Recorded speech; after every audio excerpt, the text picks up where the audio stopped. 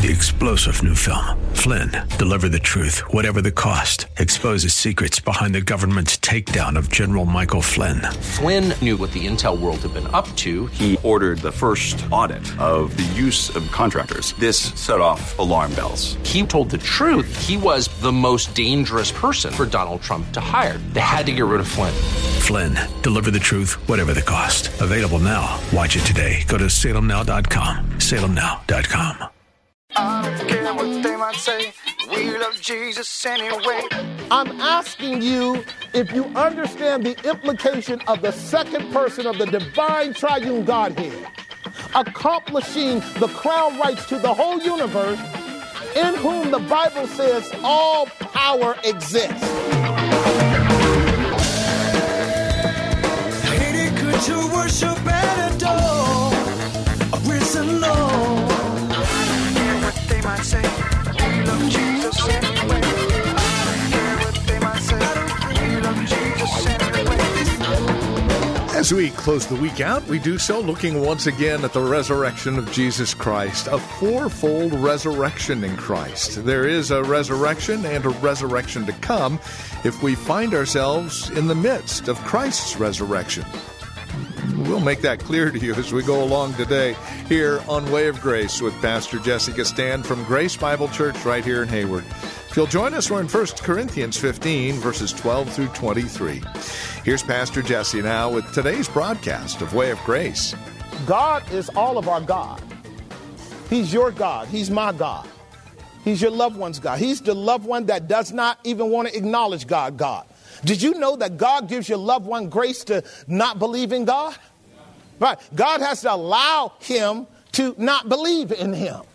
Right. Because ultimately the wages of sin is what? Everybody's supposed to be gone. Did somebody get that? See, I know my folks at Grace are a little slow. But now watch this. God is patient, and he actually lets the unbeliever live and breathe and have his being. He allows the unbeliever to think irrationally, irreverently, and hostile against God. Is God good or what?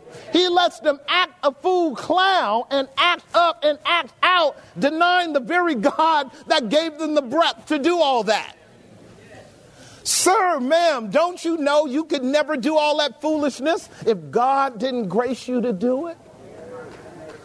This is absolutely true. And so what I would say also in the positive affirmation of human attributes and qualities, the children of God, we know our fellow men are rebels and sinners, as are we, but we should also acknowledge when they are given by God's grace to do good things, because they are. Temporal goods are still the product of a sovereign hand. Temporal goods are still the product of a sovereign hand. Is that true? Listen carefully. Temporal goods are still the product of a sovereign hand. God has to allow human beings to actually think right, to be productive in this world. So even though they're under the wrath of God, even though they could do nothing meritorious to save themselves by what they do, men and women can't do any temporal earthly good if it wasn't for God's grace. Now, why do you say that, PJ? Because at the end of time, they got to answer for every good thing that they did and every evil thing that they did, because it all came from a God that let them live and do it. Do y'all understand what I just stated? All right, so I want to say one more thing with that, because often in Christianity, we make the mistake of making things too black and white. Give human beings credit for the grace that God gives them to do the things they have to do. And the things that they do, particularly in the world, the fields of science and education and business. God is remarkably manifested in that to us, is he not? In fact, you guys can nudge them too. Y'all know what I mean by nudge them? Now you know they don't believe God, right? But when they do something, they get their reward, and you there to visit with them, say, boy, look at how God worked in you. Man, it's amazing how much grace God gave you to stand up there and say what you said. Are y'all hearing what I'm saying? Just bring them on in anyway, right? Bring them on in. Because you have a right to honor God as the root of every living thing. You have a right to do that. This is a pre-evangel mechanism. Do you understand what I'm saying? Right. It's so important to know that the believer isn't the one around the world accomplishing all of these feats. I mean, some of us are, don't get me wrong, but throughout history, God has shared that both with believer and unbeliever, has he not? Because he's the God of the whole earth. He's the Father of spirits. He controls everything, and we all owe him honor and glory. Read your Bible, child of God. Read your Bible. The pagan kings that bumped up against true believers in the Old Testament were found worshiping God because those true believers let them know God gave you all that, Nebuchadnezzar. God gave you all that, Pharaoh. God gave you all that, Artaxerxes. God gave you all that, Herod. God gave you all that, Pilate. Am I making some sense? Yeah, I just thought I'd do that to help you understand. It's your responsibility as a child of God to assign God glory for all the good that pagan unbelievers are doing in this world, in spite of the fact that they are seeking not to attribute it to God. We're going to make sure God gets the glory. We're going to make sure God gets the glory. So under point number 2, spiritual resurrection of the believer is fundamentally that God gives you faith.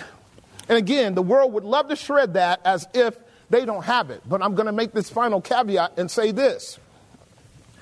If we were being honest, I'm talking about my most avowed atheist friends, my most avowed agnostic friends, my most avowed non-theistic friends. That's another category. You got the atheist, you got the agnostic, and then you have the non-theist. I can explain that later. But understand that all of them are also practically operating out of levels of faith.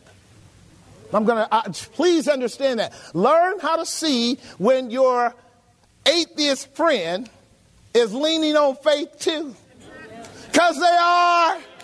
Right. Now, it's not faith in God, but it's faith in something.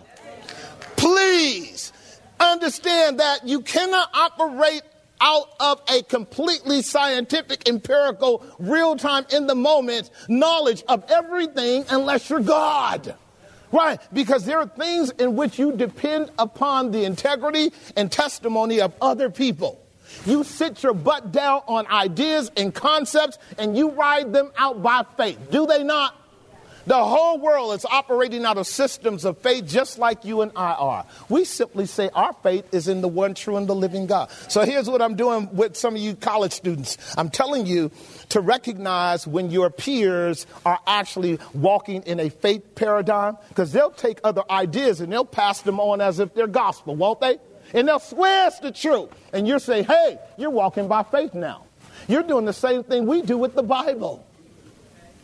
Only your faith will never get you out of the predicament that you're in. Am I making some sense, children of God? Right. And all I'm saying is engage the world. Don't run from the world. Engage the world. You've been raised from the dead. All they can do is kill you. Am I making sense? Am I making sense? All they can do is kill you. And if they kill you, you're going straight into your inheritance. You don't want to die. We got too many people to live for. We got grandchildren to live for. Let me get back to the kids. I keep talking just about the grandkids like I don't have no kids. We got kids to live for. Children to live for. Right? And grandchildren and great-grandchildren to live for. And they need you in your right mind. They need you being a clear, biblical thinking human being who is able to hold a broad worldview. I mean, a broad worldview, and see the world the way that God sees it. Am I making some sense? Don't make your worldview so narrow that you lie on God. I just feel like teaching today. Can I do that? Don't make your worldview so narrow that you lie on God. That would be an indication of a deficiency in your knowledge and probably a character flaw in the area of your insecurity. Because the Christian church bites off more than it can chew too. It really does. And it needs to stop. We can share the communicable attributes of God with the whole world. Somebody gonna get that in a moment. We can share the communicable attributes with the whole world because God has put the Imago Dei in every human being. I want to see God's glory in every creature. I just want to see that creature ultimately give God glory for it. And I want them to give God glory for it in the person of Christ. But we got to start where they are, don't we? All right, so Pastor, what are you talking about? I'm talking about your children being born and raised in a gospel home, but not being saved, but being gifted to be of real benefit to the world. And you still want to thank God for them. You don't want to write them off as if they are useless. They're playing a role in the larger scheme of God's domain over everything. Am I making some sense? Right. It's very important. These are pre-evangelical dispositions you got to have. They ain't got to believe on the Lord Jesus Christ when you say so. Right. This is really important. This is really important because what we love to do is take the hymns of God's sovereignty and act like we're God. That's why I always bring it home to the kids. Because see, what self-righteous people do is they don't see faces when they build their theological constructs. And when you make it your baby, then all of a sudden now, right, are we going to make all kind of room, Briante, for our babies? Are we going to stretch this thing out and say, God, is there more room? Is there more room? We're going to give room for our babies, are we not? As God gives room for us. Aren't you amazed at how patient God is with you? Like, patient! Like God is so patient, you will actually think for a minute that he don't exist. Somebody join me. Only about 5 people join me. I'm just saying, sometimes we'll go like, okay, God, can you just do something? Just do a little bit of something? Because I know you there. I just know you there, but I just need a little bit of something. Can you just pour a little water on my faith, right? And will God do it? Will God do it? Right. And there's a lot to learn about God's regressive mercies, why he is not so prominently pressing into human beings in the way in which you and I might think, okay? I should move on back. In the area of faith in your life, you and I are called to 3 critical pillars of Christ's work that's leading us to our final destination. So when Christ rose again from the dead, he purchased your salvation, and it's rooted in your justification. And justification is expressed by you coming to believe what he did for you by faith, right? By faith. Faith is a gift of God. But that justification is what he did for you. Sanctification is what he does in you. So when we talk about Christ in you, the hope of glory, now we're talking about the invasion of the God-man by his Spirit in your life. This is a critical area for all of us, is it not? Because if Christ is not in you, you can't believe what Christ did for you. Right. This is what Jesus meant in John chapter 14, 21 through 23, when he says, I and my Father will come and make our abode with you, and we will manifest ourselves to you. He wasn't talking about making his abode with you in Hayward. He's talking about making his abode with you in your heart. And this is why he sent the 3rd person called what? The Holy Ghost. So that the work of sanctification is not what he did for you, but what he's doing where? In you. Now we're talking about union between the God-man and us by his Spirit. Now Jesus is all up in your business, as he has a right to be. The Holy Ghost is called the earthly landlord. Have I taught y'all that? Y'all remember that? Jesus is Lord in glory. Holy Ghost is the earthly landlord. He the one that knocks on your doors at the inconvenient time. But God sent him. Y'all know what I'm talking about? He's the one that's helping you conform to the image of Christ. That's the landlord. That was the consequence of Christ's resurrection. If I don't go, the Comforter won't come. Are y'all hearing me? Look at the beauty of the Father. The Father sent the Son sent the Holy Ghost, and the Holy Ghost is sending us. Is that true? He's sending us. And that is a work of sanctification. And so you and I right now are in between grace and glory. We are experiencing the sanctification that proceeds from justification. And one day that sanctification is going to culminate into what? In an unbroken, seamless reality that started in a person. And that person is Jesus. See, so you do believe that the resurrection is not merely an event, it's a person. Do you believe that? Is that what your Bible says? John chapter 11, 25, I am the resurrection and the life. Right? The one that believes on me, though he were dead, yet shall he live. And the one that believes living on me shall never see death. So is the resurrection a person or not? Right? And we are radical about that. I love that because Jesus is making it clear to Mary and Martha, which is our study for our WTC, that Lazarus is good. Yeah, she having a fit because Jesus showed up several days late. Y'all remember that, ladies? This is what I meant by trying to take the helm of God's sovereignty. We can do it, huh? Then we can start arguing with Jesus about being too late. Now, are we insane or what? How insane are we? Jesus, you late, man, you late. Mary, I am the resurrection. I remember I taught this church this years ago. I taught this church when once you and I have been brought into to the reality of who we are in Christ, Christ in us, and us in Christ. There is nothing that God can't do with you.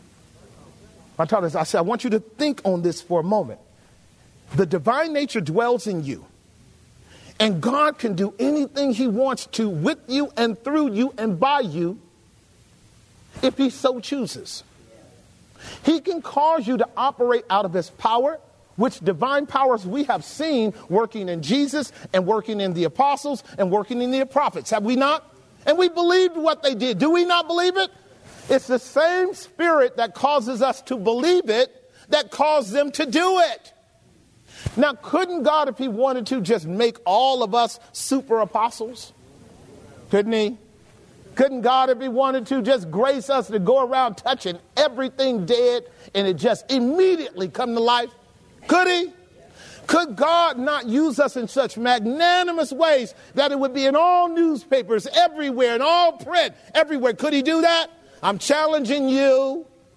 I'm asking you if you understand the implication of the second person of the divine triune Godhead, accomplishing the crown rights to the whole universe, in whom the Bible says all power exists. God has given him all power in heaven and in earth and under the earth. Do we believe that? We be sure, no, the Lord Jesus got all power. And he said in Acts chapter 1:8, you wait until you be endued from on high, and power will be given unto you to be my witnesses everywhere in the world.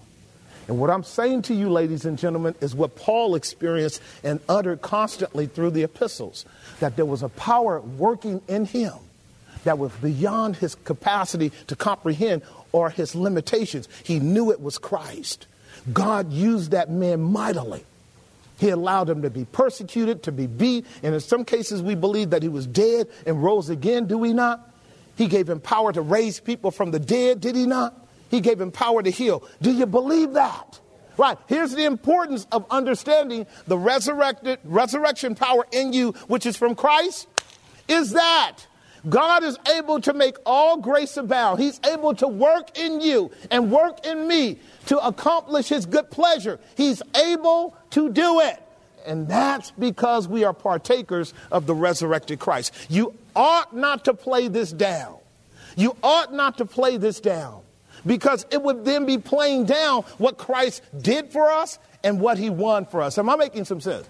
Look, and so for me, what I want to get across to you and me is that this idea of the resurrection in terms of the believer's spiritual resurrection, we're headed to the last point and we'll close, is that resurrection life in you means that you and I can never, ever die again. Got that? That's one. That's right.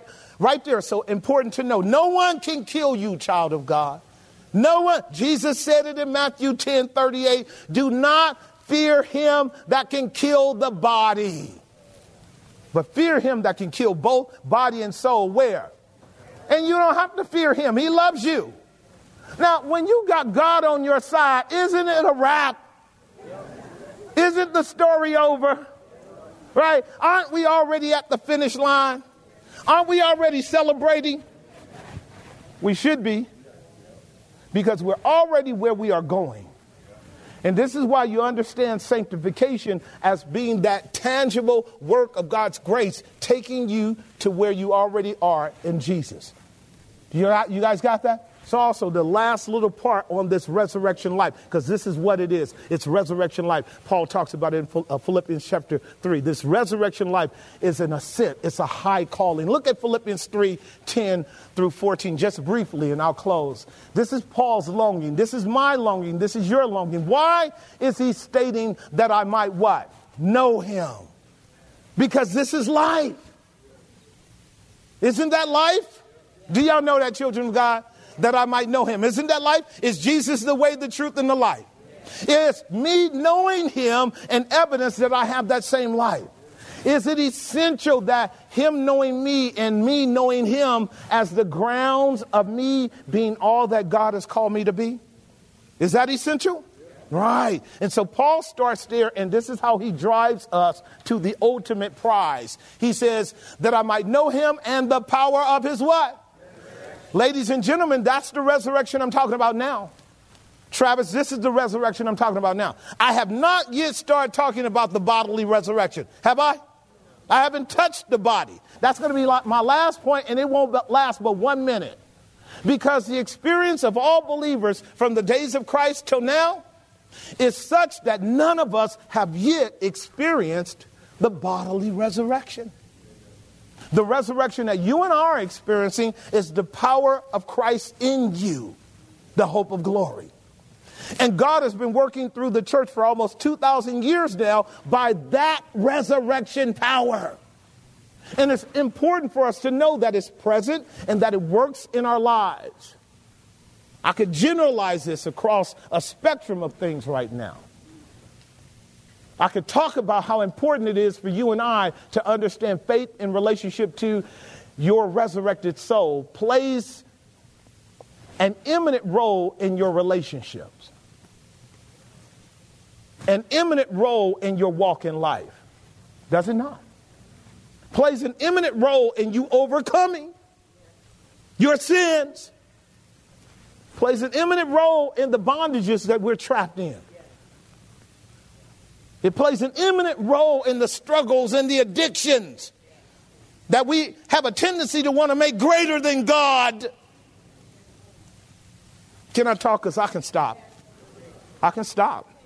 Right. See, the thing is, if Christ rose again, and if the third person is God, and we believe him to be, and he's in us, there's nothing too hard for God to do. Nothing too hard. Resurrection power has secured that every obstacle, every trial, every test that would threaten you with taking your life out is completely now mitigated and harmless. Nothing can stop you but you. And even you can't stop you. Man, I'm so glad God rescued me from me. Really? See, because you and I are the ones. Like if we end up at the judgment throne on the last day, we won't be able to blame the devil. You won't know, but by the time we get to the judgment seat on the last day, the devil already in hell. That's Revelation chapter 20, verses 11 following, okay? Verses 1 through 10. He's already in hell. Like you can't point over at the devil. He's gone.